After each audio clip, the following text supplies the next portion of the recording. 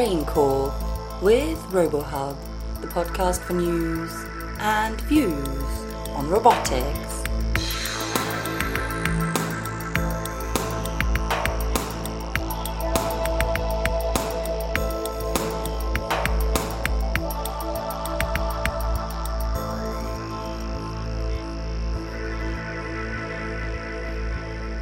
Hi and welcome to this episode of the RoboHub podcast. Today we'll be taking a closer look at a system designed to allow developers of machines such as warehouse robots to make their devices autonomous.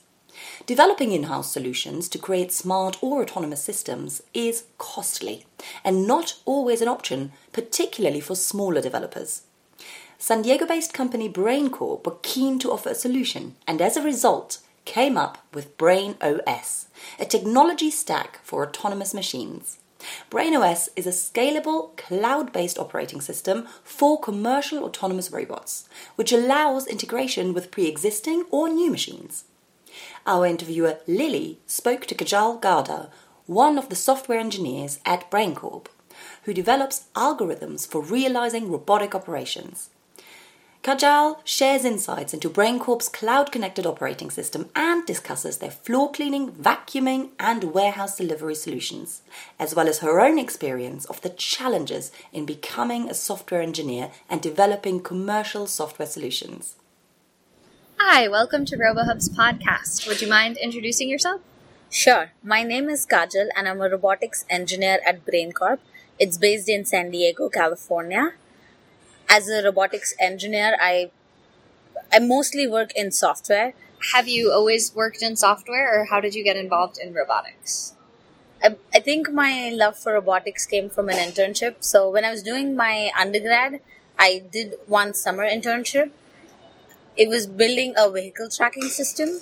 But my mentor was really cool and he showed me all these videos about drones and how drones do backflips and stuff all on its own. And that is something that got me fascinated into it. And I'm like, yeah, I want to know more about this. I want to be able to do this. So I started taking more programming classes. And where did you do your undergrad? In India, Mumbai. Okay. So, I did have few programming classes in college, but I didn't really learn much out of it because they were very basic and I was just trying to pass my grade that time. But then after doing this internship, I was like, yeah, this is something interesting. Yes, this is what I want to do. So I just went online and looked up YouTube videos and that's how I learned. And I would, just do some basic programming starting from, hello world and then just logical based code. And the more I did it, the more interesting it got. And I was like, wow, this is so much fun. You have to think how, you could get some input and then make something out of it for yourself. And have it designed in such a way that it's the output you want.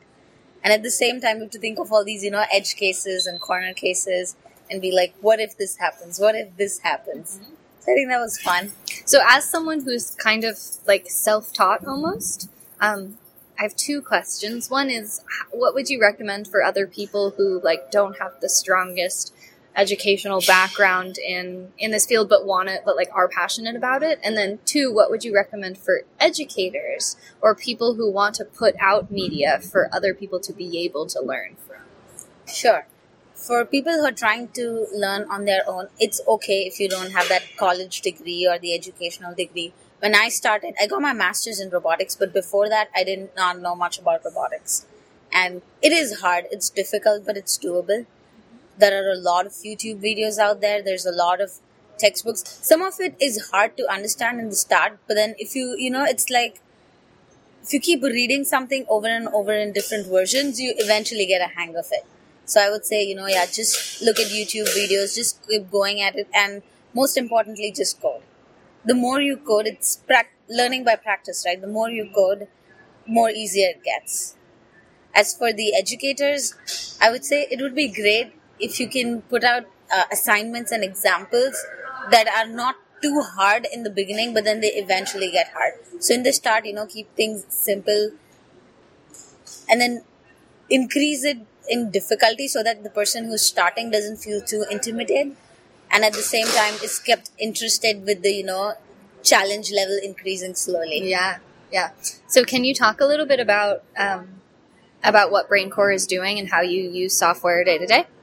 Sure. BrainCorp is trying to create a brain OS, which is basically an operating system that you can put into any hardware and make it autonomous. It's basically a suite of building blocks, I would say, like path planning, navigation, mapping. So you can use whatever out of that you want, and then you can focus on the product differentiation you want to do.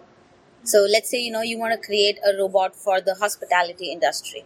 So you want to have capabilities such as, being able to scan the patient barcode and say, okay, these are the medicines you need or these are your test results.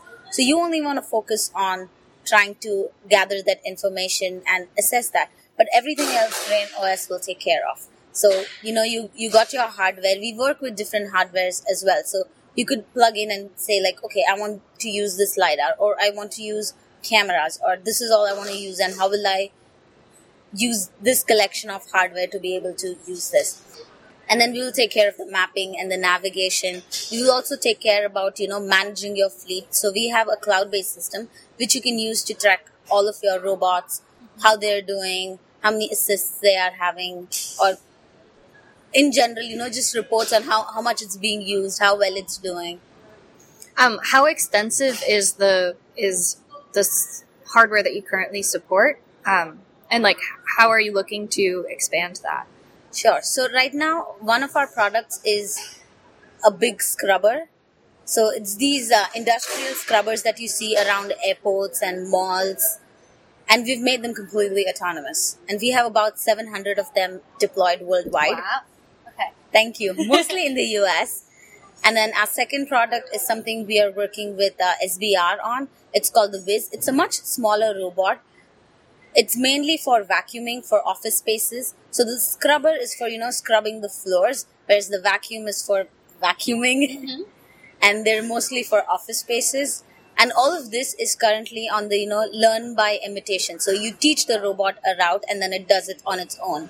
And yeah, it sometimes gets into problem areas where it doesn't know what to do. And at those times, it just throws an assist. So you can go and check on, be like, okay, this is so-and-so happening. But for most part of it, it's pretty good, like if people come in front of it, it knows how to navigate around it. It knows how close to go to a particular object and how far to maintain your distance if something's moving. Mm-hmm. And we are also looking into other areas. So right now we've funded Savioki. It's robots for hospitality industry. And we are supporting them to have Brain OS on their own system. Mm-hmm. And we're always looking to expand into more robotic companies. So you have a couple of products of your own that are the full robot, and then yes, with other companies you generally have a partnership where it's their hardware but it's your software. So for even the product that we have currently right now, it's still a partnership once. So we have our OEM partners which have the scrubber. Like scrubber is a big industry, right? We have ICE, we have Tenant, we have Minuteman. All of these scrubbers are already on their own. But we have supported them in plugging in all these sensors and giving our software and giving the full support where they can eventually start doing this on their own. But for other companies, we're trying to give our software a more preference. But if they need help with, what kind of sensors they should use and how to bring about the whole system. So sometimes hardware is just hardware. Like these scrubbers, right? They're already existing. Like they can be manually driven. But we have put in our own sensor so that it can become autonomous. So this is the same thing we're trying to do with other companies. But at the same time, if there's like no existing hardware and they just want to build something all from the start, we're glad to do that too. How do you deal with, so if you're working in environments that have people on robots that were previously manually operated, do you have a lot of do you deal with a lot of safety regulations and safety concerns for being in environments with people? Yeah, sure. Safety is number one priority, right? Like we don't want to hit obstacles or we don't want to hit people.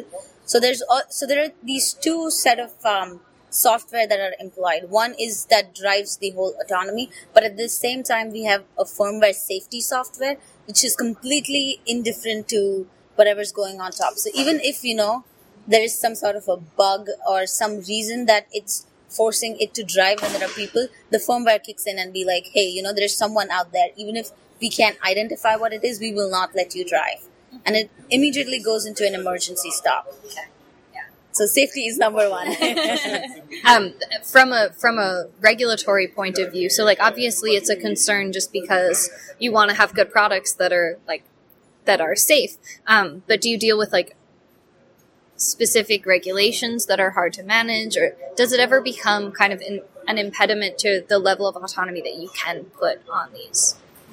I don't think that is something I am aware of, but yes, safety is a concern.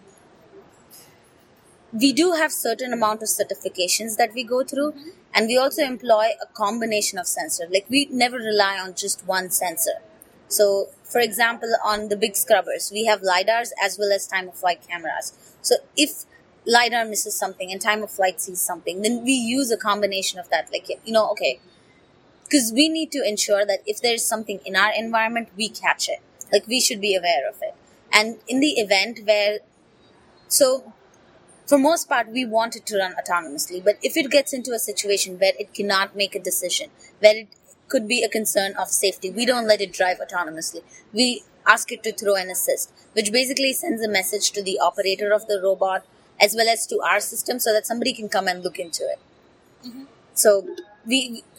In terms of degree of autonomy, it's as far as it is safe to operate and as far as it can make a good decision. So what sort of autonomy problems do you personally work on? So one of the problems I'm currently working with is a lot of LiDAR sensor noises. So even though we want like perfect world and we want all of our sensors to work well, sometimes that's not the case. It could be due to averaging. It could be things like, because it's light at the end of the day, right? So it bounces off of stuff and you get these ghost obstacles when they're actually not there. Yeah. So one of the problems I'm currently working on is how do we deal with that? How do we filter out what's ghost and how much confidence to give to each of these random noise pixel? Be like, okay, we can safely say that, yes, this is noise and let's just get rid of it.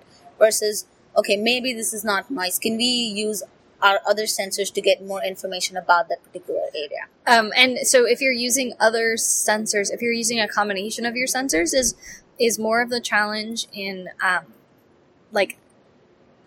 specifically filtering out noise on a single one, or is more of the challenge in like the integration process of dealing with these kind of like multimodal sensor? I would say it's when you're dealing with individual sensors that you have more noise, and then the benefit of integration is you can get rid of those noise. So which is more challenging? Is it the noise itself or is it the integration?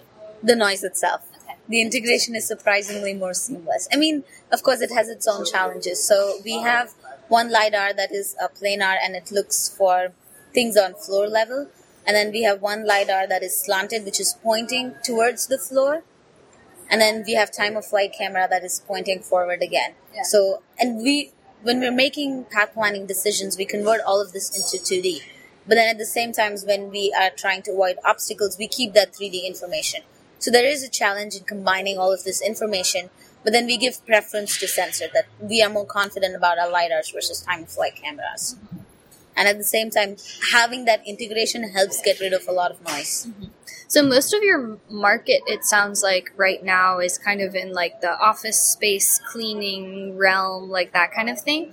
Is that an application you're going to continue to work in that space? Are you branching into other domains? Or what about that? Is it like, what do you find exciting about that? So yes, we right now, our major presence is in the cleaning industry with the big scrubbers and the small vacuum cleaners.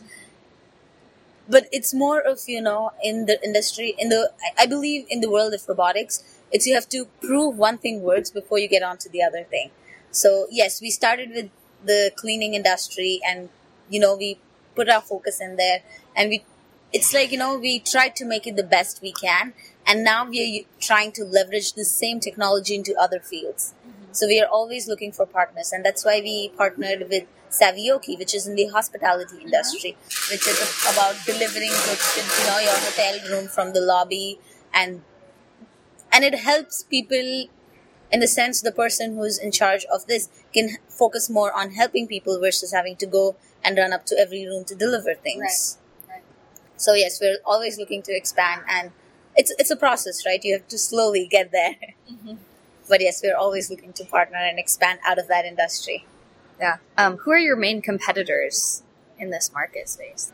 So in terms of the scrubber, yes, there are other scrubbing companies that are trying to do the same. But I think so far we've captured the biggest market share, that it's no longer that we have some crazy competition going on. Right. But at the same time, competition is good, right? Like it keeps you want to try to be better and better. But then we have ICE, we have Tenant, we have Minutemen. So we already have a big capture of the market in terms of scrubbers. What are those three?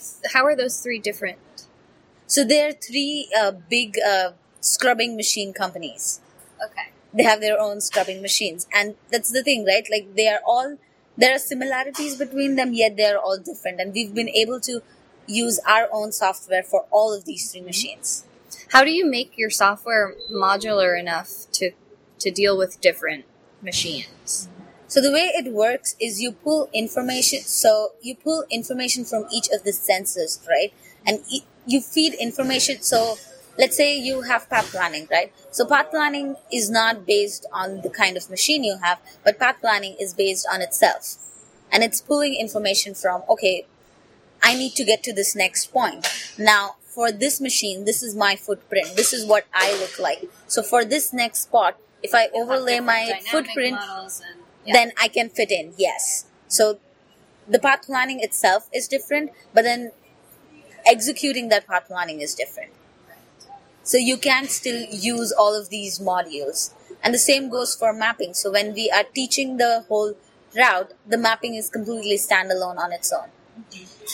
But at the same time, we can feed in information like, okay, this is the machine we are using. So all of it is, I would say, parameterized. So you feed in parameters like, okay, this is the machine model I'm using. These are the sensors I'm using. So accordingly, use this information. What level of granularity is the parameterization? Do you have, you just tell it the name of the robot and then everything kind of self-populates? Or is it like if you were to integrate your software into a system, you would need to give it model measures and this is the core processor I'm using and that kind of... A little bit of both. So for some machines, like with the scrubbing industry, right, for each of these machines, we already have a machine type that's associated with a few parameters. Some of them are common and some of them are different. But then because we've established this as a machine that we want to use, so you just type in the machine and it pulls all of the parameters that it needs to. But for the new... great as a customer, yeah. Thank you. But then for the new machines that we will bring in, or, a completely new type, we would have to go in and be like, okay, these are some things I have to change. But then at the same time, each of those modules, so you have your perception module, you have the cost map building, the mapping, each of them has its own set of parameters. So let's say you want to only change one thing, then you can only change parameters for those modules. Yeah. You don't have to do it for the whole thing. But yes, that was something we did have always in the back of our mind, that we want to use this beyond the scrubber. We want to use this for robots. So let's try and design it that way. Mm-hmm. How big is your team? My own team is about 10 people. How big is the whole company? The company is about 250 people strong. Nice. And we're growing. And when did this start? How old is it? So the company started sometime in 2009. But for the first few years, we were focused on machine learning and we were working as a contractor to Qualcomm. And then midway, we changed our direction and we were like, okay, we want to do something of our own. We want to focus more on robotics. Have you been with the company since it was under Qualcomm? No, I joined the company about a year ago. Okay. Do you have any sense of how branching off changed the company atmosphere or goals or... So I was not there around the time when they made this move, so I don't know a lot about that.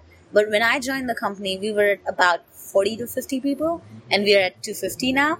So it's grown a lot in the past year. It's grown a lot. So I have been through that change where, initially we were focused on making the machine the best we can. And now the focus has been we have made a lot of changes. We want to grow. Like I said, right, in the last 1 year, we deployed 500 scrubbers, 500 robots. That's a huge fleet to deal with. And then at the same time, we keep a track of how the robots are doing. What are our biggest pain points and how we can improve on that. Mm-hmm. So right now, I would say growing from that 40 or 50 people to 250 people, it has all been about, how do we manage this growth? At the same time, how do we branch out. So initially we were just scrubbers, and we recently launched the Wiz, which is the vacuum robot. And so going from one product to the other, and it's been about growing what we're doing good as well as branching out. If you had to guess in 5 or 10 years, how big do you think the company will be? I think the company is going to be pretty big. We're growing well, we're doing good, we're partnering well. Of course, we have challenges, but we're dealing well with it because we have really good people. We have some smart brains out here at BrainCorp. Nice. Do you have any, I think we're pretty much out of time. Do you have any closing remarks? Sure. I think I would go back to the start of this thing when, people are trying to get into this field. I myself am from outside of robotics domain, and then I got my master's. And I remember that 2 years were a huge struggle. It was hard, but, keep at it. It gets easier. The more you do, the more interesting it gets, the more challenging it gets. And if you keep going, even if it's, you have to learn on your own with books or YouTube videos, you can do it. Just keep faith in yourself. That's great. Well, thank you so much. Thank you for having me.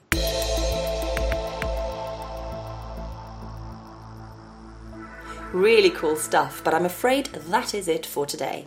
Don't fear though, there's plenty more exciting robot-related content on RoboHub, including all our past episodes at robohub.org/podcast.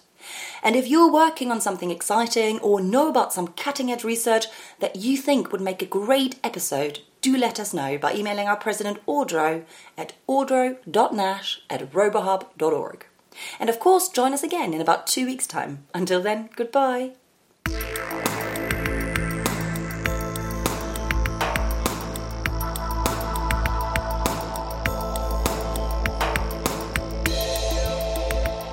Brain Call with RoboHub, the podcast for news and views on robotics.